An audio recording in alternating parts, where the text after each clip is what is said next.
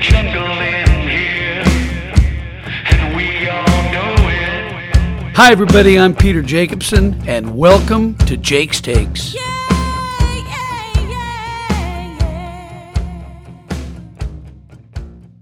The PGA Tour and Southern Company just announced the winner of the 2020 Payne Stewart Award this past week, and it was Zach Johnson who was honored with that incredible award, which basically represents everything that Payne Stewart stood for: charity, character, and sportsmanship. And while there are so many players on the PGA Tour that fit those qualifications, and that's why this is such a wonderful award, it is going to be going on for so many years, simply because these players on the PGA Tour, I'm proud to say, do the right thing. And nobody does it better than Zach Johnson, with his foundation and the way that he treats people and the way that he goes about his craft. I'm very proud of Zach, and I'm happy that he's going to join us this week on the podcast.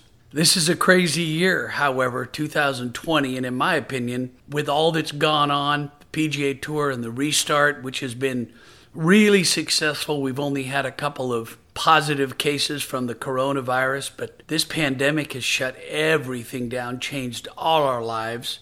And one bright light, in my opinion, is Zach Johnson winning this award. And I'm so happy that he took the time, after playing his way into the FedEx Cup playoffs, the PGA Tour playoffs, with a tie for 7th at the Wyndham Championship. We're honored to have him on the podcast this week. It's a jungle in here, and we all know it.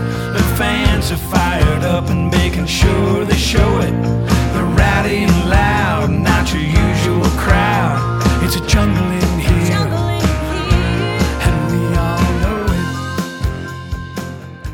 So you took the plunge and drove home last night. Yeah, I mean, it was wild. I've been gone for 2 weeks, and I'm leaving tomorrow, I think, for Boston. So I just needed to get home. Yeah, it's just easier this way. And see my kids they're in school right now, but I'll see them this afternoon. So well, let's get started. I don't want to take too much of your time.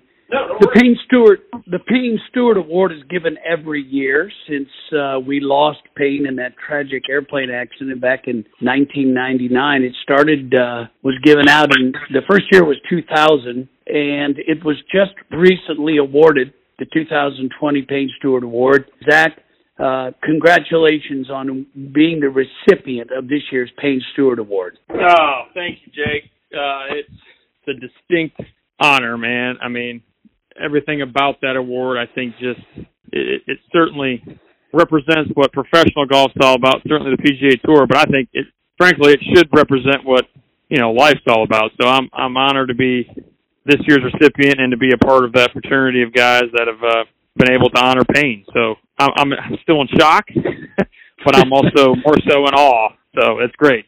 Well, you're working on a Hall of Fame career. You've got 12 wins on the PGA Tour, including 2 majors, the Masters back in 2007 and the Open Championship in 2015. So in a way, as you work toward the Hall of Fame, the official World Golf Hall of Fame that we all recognize, I've always believed that the Payne Stewart Award is kind of the Hall of Fame for what the game of golf represents. As you just said, it's not only what you do inside the ropes, it's right, what you've done outside the ropes.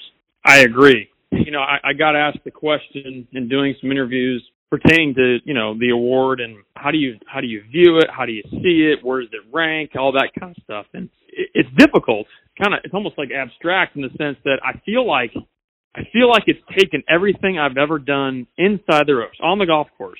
The 2 majors, obviously, and wins and cups and all that. It's almost like you smush it all into one, and then you take everything you've done off the golf course that this great game of golf has given you as far as the platform and how you utilize it. And it just kind of like brings both of those together, and lo and behold, it creates this award.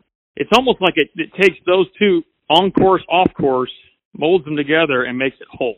I don't know if that makes sense, but it's almost like it completes everything. It puts everything into perspective and just makes it whole. No, that's well put, and I agree 100%. What I loved the most was being on the nominating committee.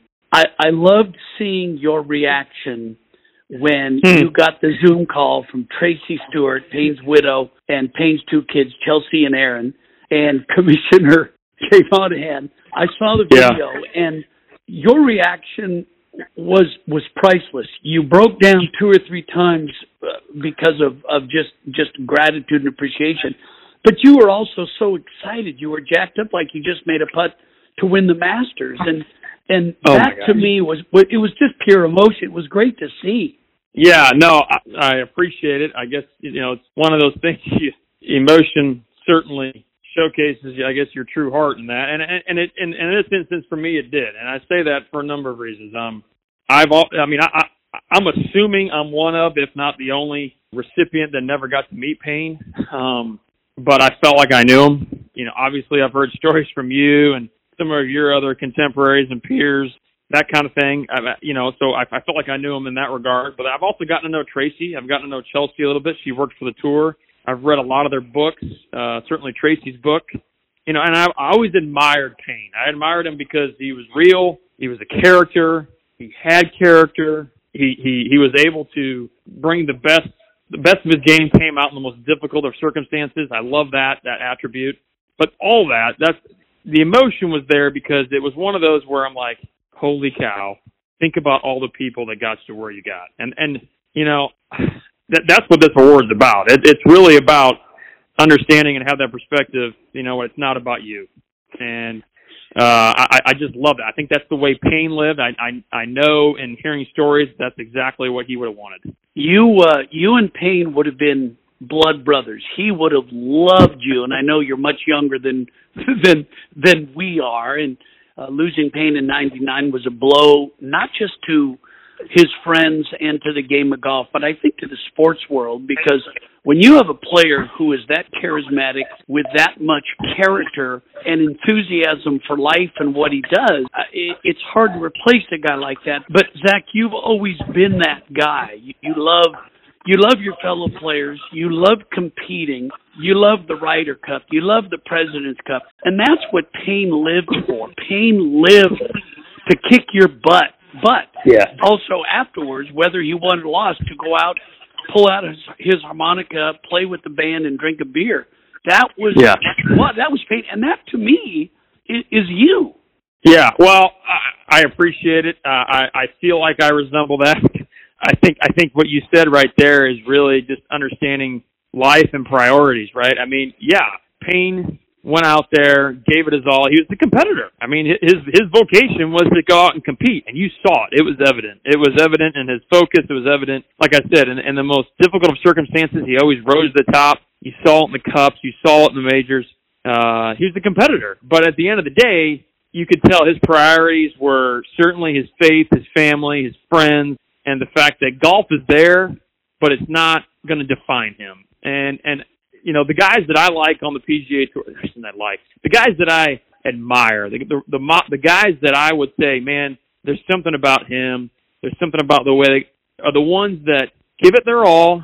They're fierce competitors, no question about it, but hitting a ball, chasing and hitting again does not define them. And knowing what I know, hearing the stories I've heard, certainly conversing with you, that was Payne. He was 100% all the time inside the ropes. But outside the ropes, he was 100%.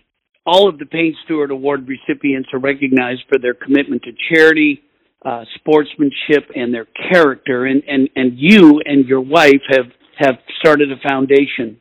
You were born in Iowa City, Iowa, went to Drake University, which is not, I might point out, not a hotbed for players heading to the PGA Tour like a Wake Forest or a Texas might be. Right.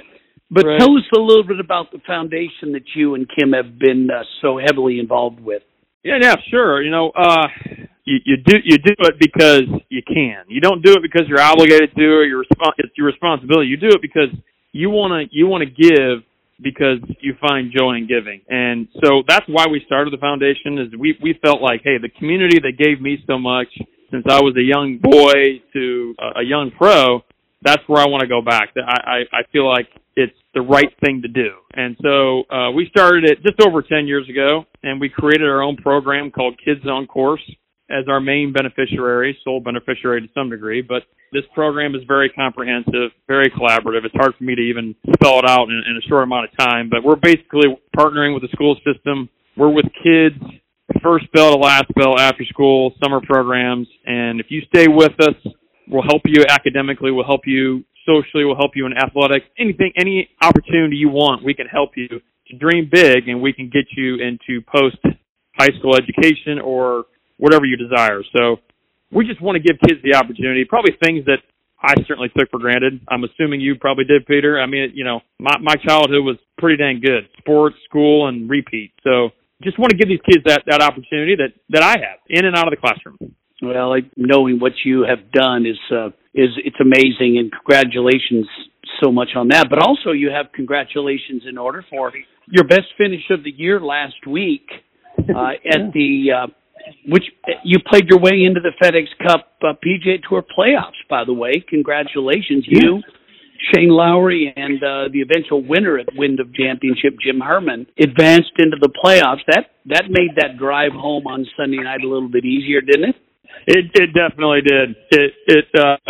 The goal of going up was always to win, but if you can't win and you can sustain some decent play and somehow the last week of the year more or less get in the FedEx Cup playoffs, I'm going to take advantage of it. I don't like missing any cuts. I don't like missing playoffs. I missed it last year for the first time, and it just ate at me. So one goal was accomplished last week, and I've got some other ones I've got listed for the remainder of the season. But it made the ride a little bit easier. 6.5, 7 hours down the road. It made the Wendy's spicy chicken taste a little bit better. So all of that being said, I mean, I feel like my game's been good. It just hasn't shown on the scorecard. That's golf. It's just brutal, and sometimes you don't feel like you're getting what you deserve when it comes to the work you put in. But it's also the beauty of the game, man. You get what you earn. You get what you deserve. I love the game. Something kicked in the third round for you. You were 70-67 to get to the weekend. Then you birdied, or I should say you made eagle, and then 4 straight birdies. You played the last 5 holes 6 under en route to that 61, and then you followed that up with a 65 on Sunday. That's incredible. That type of finish is what clicked for you? Well, no, I appreciate it. I mean, I didn't see necessarily a 61, but I've been seeing some things for the last few months in my game, specifically that just practice rounds and then off weeks and that kind of, it just hasn't shown up in a tournament quite yet. I mean, I had a good first day in San Francisco at the PGA, but you got to follow it up. And fortunately this weekend, I mean, the 61 it was a matter of just being patient and waiting for my stretch. I mean, that's really what it was. And hopefully I can sustain it for the next day and then continue it. And it bled into Sunday a little bit. I actually got off to a pretty good start. Actually, somebody tweeted me, I think it was this morning, that I think through 26 holes of the tournament, I was 2 over par for the tournament. So, in my last 40-some-odd holes, I want to say I was like 19 under. So, wow. That right there just shows that, it's a hard game. Even though you think you got it, you may not, but just wait for it. Just wait for your stretch. Wait for those, wait for your shots to culminate into birdies. I mean, that's really what it was. And I'm just going to keep trying to ride that wave. I've said this so many times. It's a game that you can never own, but you can only rent for a while. And when we play tournament to tournament to tournament, you hope to ride that wave. You might find something in practice. You actually might find something on the range the morning of the third round, and you can ride that to a 61 or a 65 or whatever it may be, and then you win the next week. So congratulations on that. I want to talk a little bit about the bigger picture, the PGA Tour, the restart, what a great job that Commissioner Monahan's done. Ron Green Jr. of Global Golf Post wrote a great article a couple of weeks ago about Jay and his leadership through the restart in the pandemic. Now, you're on the Player Advisory Council for this year. What have you seen from Jay that has been so positive in this restart? Oh, a lot. I'm glad you brought it up. I mean, I don't want to say it's cliche, but it's just true. When difficult situations come about, when significant hurdles are right in front of you, and you're in a group of something like the PGA Tour or any sort of business, true leadership will start to show. And man, it was from day one. There's not a script for this. This is I hate the word because we keep saying it's unprecedented. So you really don't know what you're up against. It's something we've never seen. It's a novel virus. And the beauty of what Jay and his team has done is they've taken in all the data. They've gotten all the so-called experts and their opinions. They've studied this. They've studied that. They've been overly conservative as far as getting us back out in the proper manner from Colonial, which was our first week, to now. And along the way, fully knowing that there's going to be hiccups. We've got to kind of flatten the bumps, if you will, and understanding that there's going to be more to come. But truly, those bumps have been minimal. And I applaud them because I feel safe out there. They've created a bubble in more ways than one, and I actually feel like that bubble has been able to transfer from week to week. So, as you know, Jake, you're one of them, especially in the last 20, 30 years, where there's a distinct entertainment value to what we do. And I knew that, but I've really fully understood that, I think, over the last 3 or 4 months. And, we don't have fans, and it stinks. We want them back out there as soon as possible. But I cannot tell you how many individuals, those that I know and those that I don't, that have said, man, I'm so glad golf's back.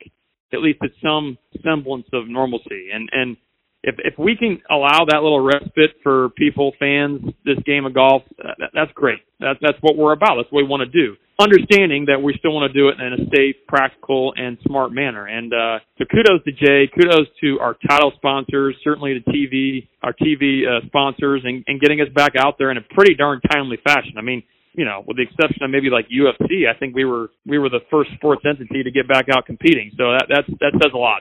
Yeah, what makes me feel good as a former player is the fact that the players have all kind of gathered together and they understand the commitment. When you look at the NBA and Major League Baseball and all these other sports, there's always going to be infighting between players and owners and teams, but the players on the PGA Tour have realized we're in a very unique position to be the start, to really set the bar for the restart during this pandemic. Nobody likes sitting at home. Nobody likes looking at past reruns of Bewitched and Impractical Jokers. Everybody wants to see live sports again. And my only concern, while I'm so proud of the tour and incredibly proud of Jay and his staff at the tour, my only concern is during the pandemic, we've been playing full purse without pro-ams and without fans. What scares me, that tells you a lot about the commitment of our title sponsors. I just hope that down the road we're not shooting ourselves in the foot. Maybe we should be playing three-quarter purses. There isn't one player that wouldn't show up. I think we need to not only do things for the title sponsors, but also maybe for the charities and the communities we play. Right. No, you said it. I mean, I don't know the specifics behind all that. I mean, I know there's been some discussions, certainly at the board level, which I'm not on currently. But my guess is there'll be more. There needs to be more because, well, just that dialogue has to happen. I mean, our obviously television is our number one sponsor, and then you have these title sponsors each and every week that, that 1 week on their calendar is essentially a highlight, if not the highlight. So, yes, I mean, we're playing because of them. So, and I think most guys understand that. At one point it was hard to really say, hey, we're going to play, even though you guys are probably furloughing, laying off people. How does that conversation go? So, yeah, you're right. You got to be sensitive. You got to be empathetic to the situation. All our child sponsors have their own constituents and whatnot, and so they've got that's their priority, and as it should be. Golf shouldn't be their number one priority. So, if we can make them a priority and understanding that, whether it comes to negotiations or just being, again, empathetic and sympathetic to what they're going through, that's key. I mean, Wednesday prior COVID was the most important day of the week. It's the Pro-Am. It's a way for the title sponsors to showcase their event, to bring their clientele, their partners, et cetera, out there and see what the PGA Tour giving back charity is all about. Every tour event revolves around stewardship and charity. And it still does. But, yeah, you're right. I don't want to see that lose its place on the priority list nor hurt those local communities that we're able to help so much each and every week. Well, listen, Zach, I appreciate the time. Congratulations on playing your way into the playoffs. Good luck next week. You've got a little work to do to get into the Tour Championship in Atlanta, but I know the way you're playing, you're going to do it. So congrats again on the Payne Stewart Award, and I look forward to catching up with you somewhere down the road. Yeah, thanks, Jake. I always love hearing your voice, buddy. Thanks for having me.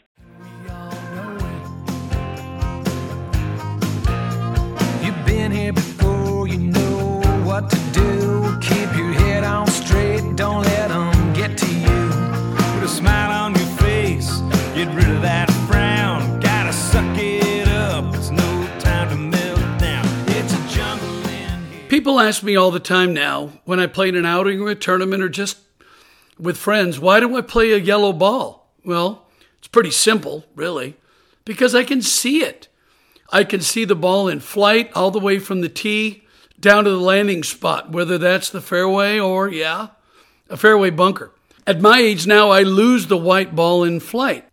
When Srixon first started making the Z-Star yellow ball, and they put it in my locker, it was to hand out to my amateur partners in the Pro-Am. And I was thinking, I'm not going to play this ball, I'm going to play the white ball. But when they put it in play, I could see their ball, and I immediately thought, what in the heck?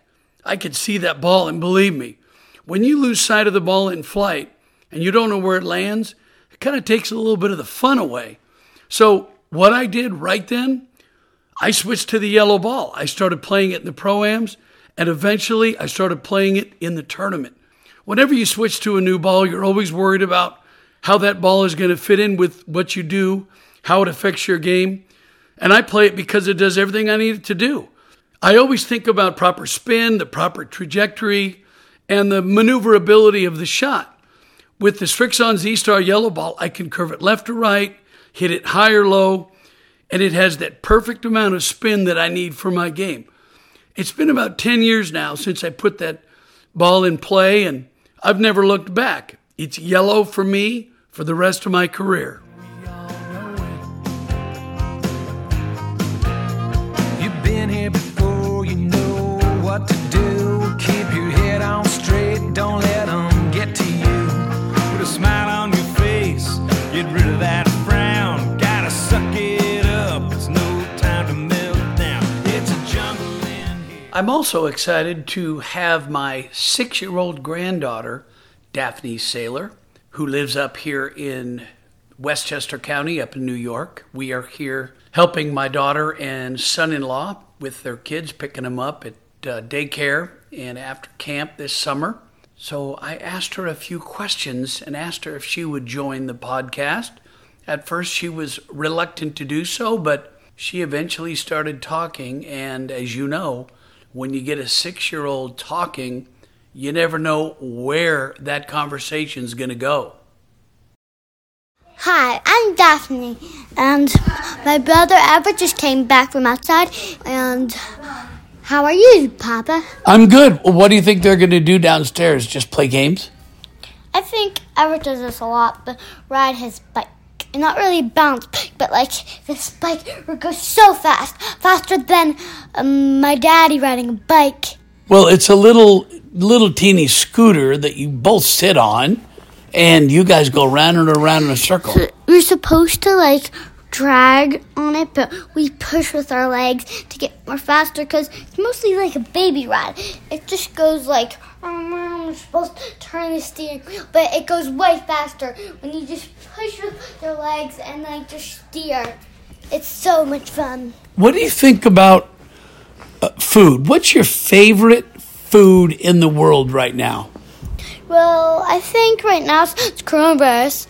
I think and they don't let people eat that much food. So I'm thinking mac and cheese. Mac and cheese is good. Tell me about the coronavirus. I like home cheese. It's called little pasta. We call it. It's actually normal pasta, and it's little. So. What do you think about this coronavirus? It's crazy. It's devastating, isn't it? I know, like, all our plans, it's like, we didn't plan for coronavirus. It's like, oh, no fear. And coronavirus is like, yeah, so much fear. And it's like bad guys. Yeah, when you were younger, you called it Corona Pirates, didn't you? Yeah, Corona Pirate. Because I didn't know how to say coronavirus. Because it's like a virus that you get sometimes, but it's actually coronavirus. Right. Not coronavirus. Yeah, but both your mommy and daddy are doctors, so they know a lot about it. Yeah, more than me. So one time my Colin went over and it was coronavirus. Colin, my friend, went over and we'd have talk and we'd draw the picture of the coronavirus on the driveway. And they're pretty good guesses. What kind of doctors are your mom and dad? Do you know? So Mommy is a brain doctor. Her real name is Kristen, and her last name is Sailor. That Daddy took it away because his last name was Sailor. What was your mommy's last name? When she was little? Yeah. Okay. Peter Jacobson. No, what was her last name? Jacob. She was Kristen. Jacob! I'm Jacobson! Okay, but what kind of doctor is your daddy? A body doctor! No, don't scream like that. Amy's gonna blow Amy's ear out. So, what kind of... Oh, Amy's air out. Yeah. So what kind of doctor is your dad? A body doctor. A body doctor. I think they also call it a physiatrist, which is pain management. And my mommy's a neurologist. Very good, a neurologist. Do you know how to spell that? Not really. That's to be determined in your future, right? Yeah, I don't know how to read yet. But we had a big deal a couple of months ago. You started riding your bike without training wheels. That was a big day. Yeah, it was like I had no school first, and I had to come. And now Papa, at this park, he showed me how to ride a bike without training wheels. That was a big day in my life showing you that. But actually, all we did was take your training wheels off, and boom, you figured it out in 3 seconds. Yeah, it was at the dam. The dam where we like to go and walk and ride bikes around in a circle. A big reservoir. Big reservoir holds a lake, and you could go on the other side, not on the water side, because you could drown. Well, and you're not allowed to swim in the reservoir across the dam. But there were pools, but they was too tired to clean it, so they just did a decoration. So, what's your favorite TV show right now? Well, I like a lot of TV shows, so I may not choose one yet, but have to watch more episodes. Well, what about SpongeBob SquarePants? That seems to be popular. Well, I don't like it that much. Which one do you like? I know you watch a lot of Victorious. That's on the Nickelodeon channel. No, I don't watch Victorious. Oh, okay. I thought you did. Let's see. You like to watch... you used to watch Dora the Explorer. Yes, but I watch the Real Vision now. Oh, you do? Is that educational or... Well, it's on... I think it's on Disney World or Amazon. And it's real... It's non-fiction. When we get in a car, you like to listen to what you guys call Papa's songs. It's basically Peter Jacobson. He had songs that he wrote. And he plays it. And sing with my band called Jake Trout and the Flounders and Jake Trout and the Ball Washers. And you like those songs, don't you? And I love to play. That's one of the songs I love to play. Because he loves to play golf, not play outside. Right. I like to play outside with you, but I like to play golf. I could sing it. It's like, I love to play. It's like, na na na na. I love it. Yes. And it's like Pebble Beach. I love it. I love it. I really love it. And I love to play. I think we need to put you in our band. What about my playing golf? I've played golf my whole life, and your daddy plays golf. He's a good player. Well, I'm mostly good at soccer instead of golf because I keep doing like it's a hockey stick and doing hockey instead of real golf. So I'm not that much of a golfer, but I have golfer stuff. But I keep losing. All I have, and I didn't lost, is my shirt because I keep putting it in my closet. But what did we do yesterday? We went to putt-putt, you and me and your brother Everett and Nana. And what did you make on one hole? One score with one hit. Right, which is called a hole-in-one. That's your first hole-in-one ever. Well, I did more hidden ones, and when I was there was lots trickier than the golf course. There was like a loop-de-loop and like a tunnel and the little things that want to block it. Yeah, golf's tough. And there's like rocks that like to stop it. There's little holes, so if your ball goes through it, you're like losing 1 point. And the last hole, remember, we putted into the hole and the ball disappeared. That wasn't fair. Yeah, it wasn't fair.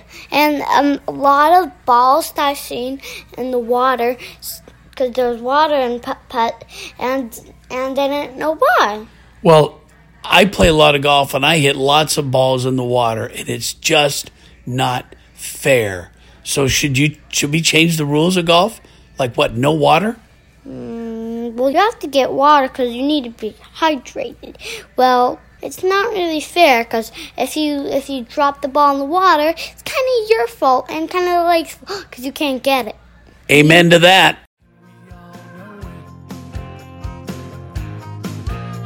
You've been here before, you know what to do. Keep your head on straight, don't let them get to you. Put a smile on your face, get rid of that frown. Gotta suck it up, it's no time to melt down. It's a jungle in here, and we all know it. The fans are fired up, making sure they show it. They're rowdy and loud, not your usual crowd. It's a jungle in here, and we all know it. I'm a sports nut, and if you're anything like me, the first thing you do every morning is grab your phone and check to see what may have happened overnight in the world of sports. But Mondays are for golf. Once the weekend is over and the golf tournaments around the world are complete, whether they're on the professional tours or in the amateur world, I know I'll find what I need on Global Golf Post. It comes to my email every Monday morning, delivering everything I need to know as I dissect what happened over that weekend. It also offers insight and analysis from experienced writers and contributors who are as committed to the game as I am. And it's pretty easy to sign up. Just log on to globalgolfpost.com and you're done. And for even more great content, you can subscribe to Global Golf Post Plus, which takes a deeper dive into the world of golf, exploring the people, places, and things that makes this game we love so intoxicating. And with Global Golf Post Plus, there's no advertising. Use the promo code JAKESTAKES when you sign up to receive 30% off your monthly subscription to Global Golf Post Plus. So remember, globalgolfpost.com. It's everything you're going to need to know about this game of golf. It's a jungle in here, and we all know it. The fans are fired up, making sure they show it. They're rowdy and loud, not your usual crowd. It's a jungle in here, and we all know it. One of the really interesting aspects of watching these tournaments on TV with no fans in attendance, as we've seen on the tour and the Champions Tour after the restart, is that with no fans out there, you don't hear the fan noise that we're all used to. We don't hear the roars from the crowd when someone makes a birdie up ahead or behind. You don't hear the screams from the crowd, which I can do without, and I'm sure a lot of you can as well. The get in the hole and mashed potatoes and all the lunatic phrases people scream. But because there are no fans on the golf course, we pick up everything. Television picks up just about every comment that's made. What's cool is when you hear a player and his caddy discussing the yardage, the shot, the strategy. Am I going to hit a full 7-iron? Am I going to take a little off a 6? And when you listen to Bryson DeChambeau and Tim Tucker, it's like diving into some sort of a math class, which I think is fascinating. It's fascinating to me to see how everybody goes about it so differently. I know I just want yardage to the front, to the hole location, and to the back. And my caddy, Troy Martin, always says, this is where you want to miss it. You want to miss it long, you want to miss it short, you want to miss it on the right. Because let's be honest, very rarely in golf do the best players hit the shot on the nose every time like they want to. But we're hearing quite a few F-bombs being dropped by the players and picked up by the mics, which is inevitable. When you've got those boom mics out in the fairway or on the tee or even on the green, and the announcers do a really good job of not talking over the putt or the shot. In fact, that's what we're taught to do. We're taught to set the shot up. Bryson DeChambeau from 165 yards with a 9-iron or an 8-iron. Then you shut up. You listen to the ball strike, and then you want to hear a comment or a reaction from the player after the ball's left. Sometimes it can be positive. Sometimes it can be a 4-letter word that you're not supposed to say, but invariably comes out. The commissioner of the tour, I'm sure, I know Jay Monahan hates that, as every commissioner in golf does, and I know it's not a good thing to hear at home for the kids or anybody that's watching, but it's never offended me because I think it shows the passion that the player has and how hard he's trying. We all know Tiger Woods drops as many F-bombs as anybody probably in the history of the game. And we're hearing more and more of that because there are no fans. You don't hear the crowd noise. You don't hear the roars. So it's kind of one of the interesting byproducts of fanless PGA Tour events. Well, that's all the time we have for this week's Jake's Takes podcast. Thanks for joining us. I'm your host, Peter Jacobson. These have been my takes. What are yours?